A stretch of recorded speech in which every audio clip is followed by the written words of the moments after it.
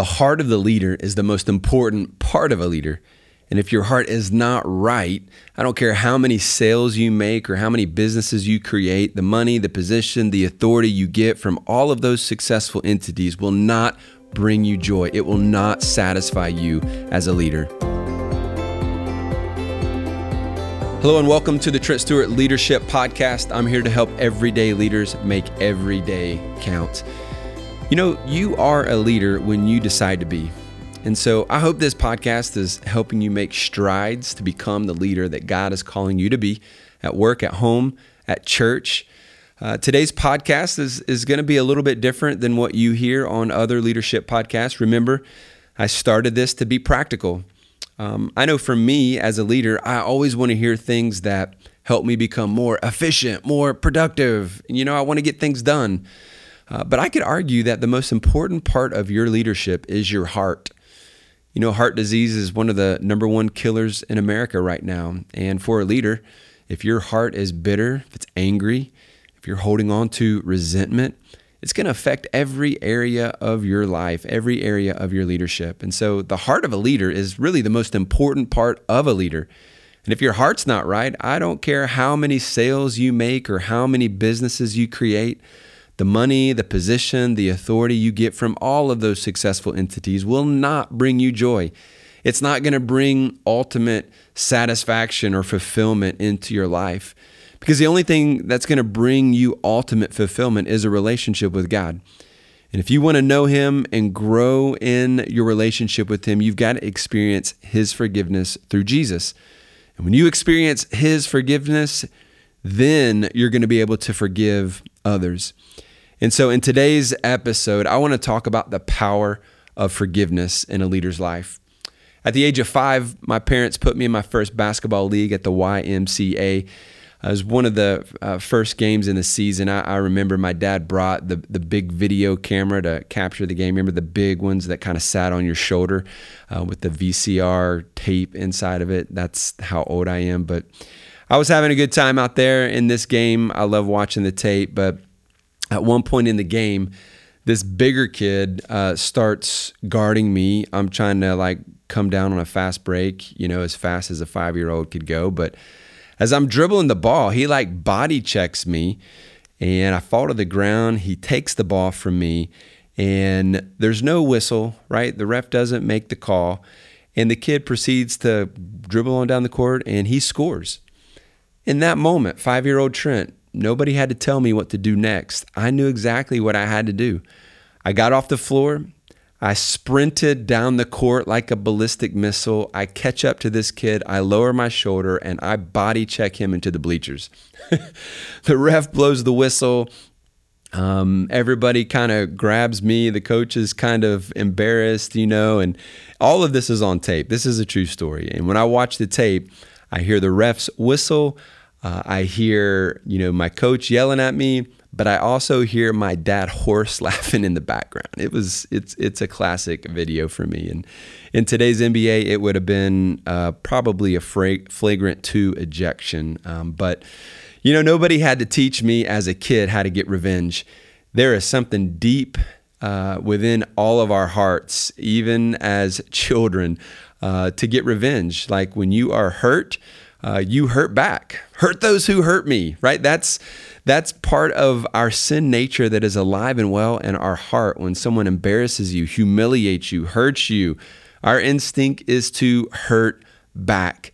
So here we are. We are adults now. You are a leader and you're trying to lead an organization and you are getting your feelings hurt on a regular basis. People are hurting you. Sometimes it's your spouse hurting you. Your kids are hurting you. People you don't know on social media are hurting you. What are you doing with all that hurt? What are you doing with all of that bitterness? Are you practicing forgiveness? I'm telling you, if you don't as a leader, it's going to hurt your business. At work, maybe your spouse, maybe it's been a bad business deal or a bad divorce that has created a lot of pain in your life. But if you're trying to make your life count, if you're trying to become a better leader, you've got to practice forgiveness. If you don't, your heart's going to be bitter and it's going to impact your organization 100%. In fact, It might be the reason your business isn't breaking through the financial barrier or the growth barrier. It might be the reason why, you're not being able to scale your business, because you're not attracting the kind of leaders that want to serve or work under you because of that bitterness. Some people think, well, I just need more advertising. We need to do this or do that, to grow the business. But I'm telling you, the health of the leader is going to determine the growth of the organization. And I'm talking about long-term healthy growth. I know there are a ton of immoral people running businesses that are seemingly doing well, but that's just, what we see on the surface. I'm talking about you becoming a healthy leader, leading a healthy organization that makes your life count, that lives for Jesus, that knows your purpose, that's investing in people. That's what we're going after. We're not going after the facade of success. We're going after true health and true success as God teaches us in His Word. And so the question is, are you quick to forgive? Are you quick to forgive? Am I willing to forgive? And so I'm willing to bet that every single person who's listening to this podcast today has struggled with this. You struggle to forgive your spouse on a regular basis. You struggle to forgive maybe a parent who hurt you. Maybe you struggle to forgive a friend that hurt you. Somebody in business maybe hurt you. And the problem is that this bitterness and anger and frustration, if it's not dealt with, begins to fester in your heart like a cancer, and it robs you of happiness, and it robs you of your joy, and it becomes the filter through which you parent. It's the filter through which you show up to work, how you show up at church. And if you hang on to that bitterness, you're going to become even more frustrated, and that broken version of yourself is going to begin to show up at work and at home, and you're going to miss the blessing that God wants you to experience, and you're gonna miss the opportunity to make your life count. So I'm gonna go back to the guy I've been talking about. His name's Joseph. You can go back to the book of Genesis and read his entire story. It's amazing. In his story, he has every reason to be bitter. His brothers beat him up and left him for dead, then sold him into slavery. And so he had every reason to be mad, but he doesn't. He actually forgives. Joseph is forgiving. And my thought when I read the story is, how could this guy forgive his family that did this to him? How could he be so generous? How could he, be so generous in receiving them back into his life? How is it possible? Well, the Bible tells us in Ephesians 4 to be kind and compassionate to one another, forgiving each other, just as in Christ God forgave you.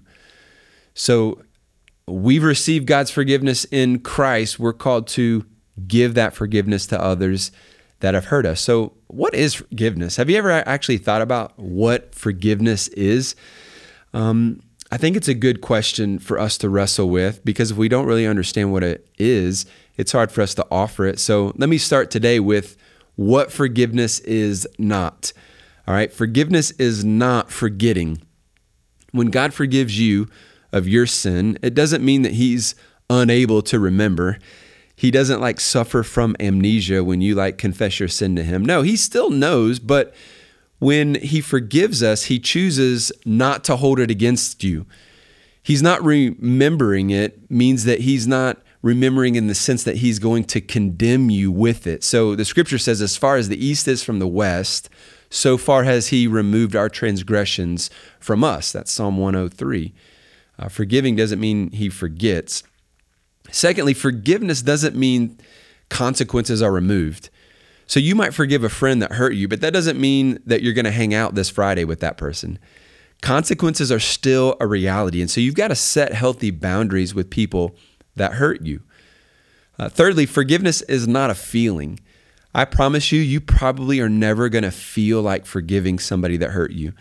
If you're waiting, on this warm, fuzzy feeling to kind of pour over you to let you know that you're ready to forgive, you're going to be waiting forever. It's not going to happen. It's not a feeling.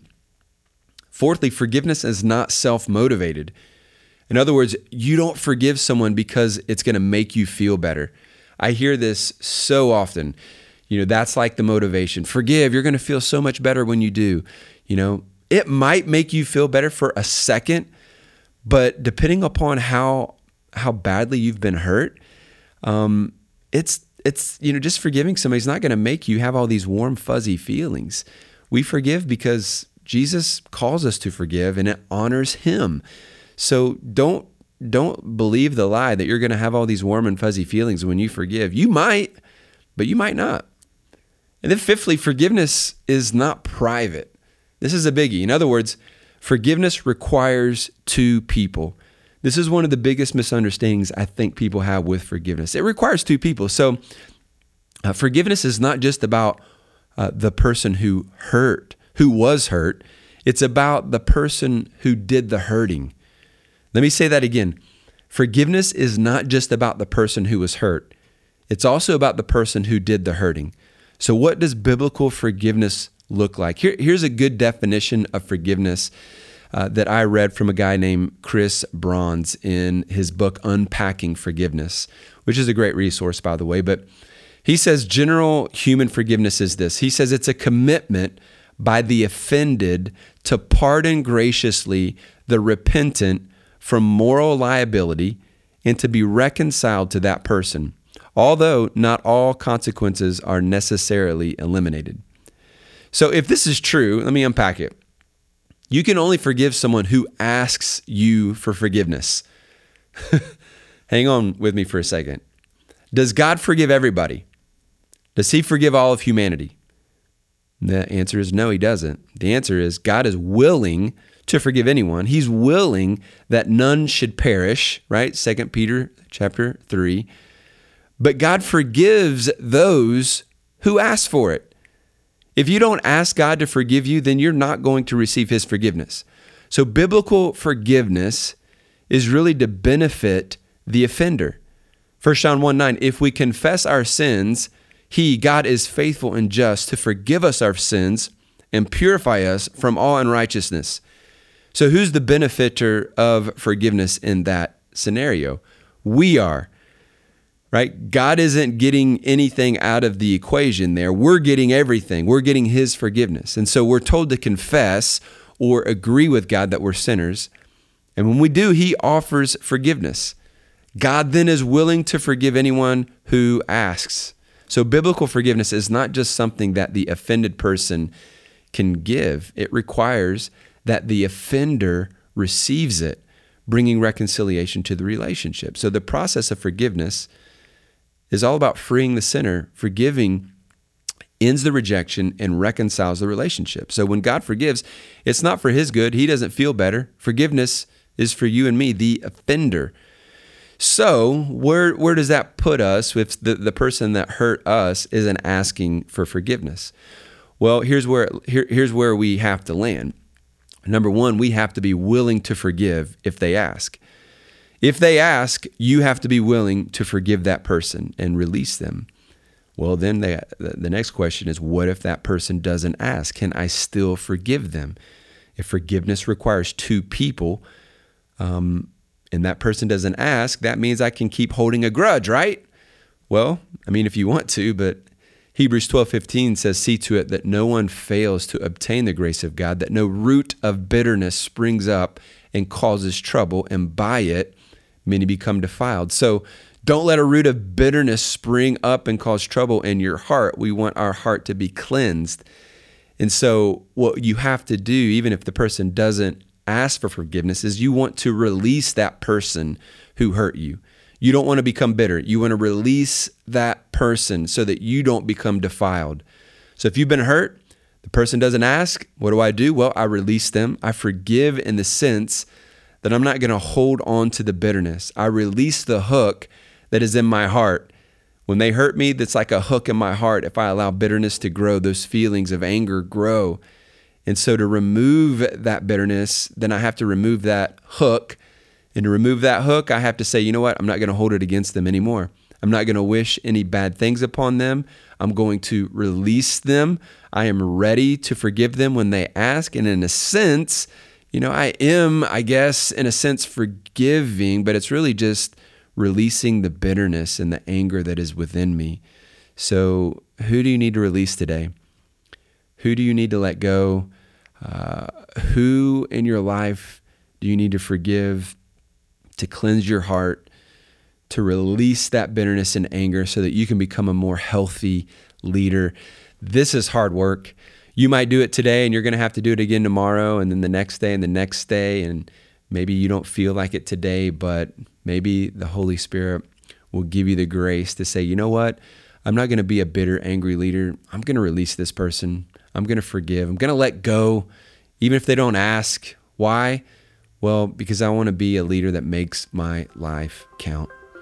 Hey, thanks for listening to today's podcast. I want to continue to give you resources to make your life count.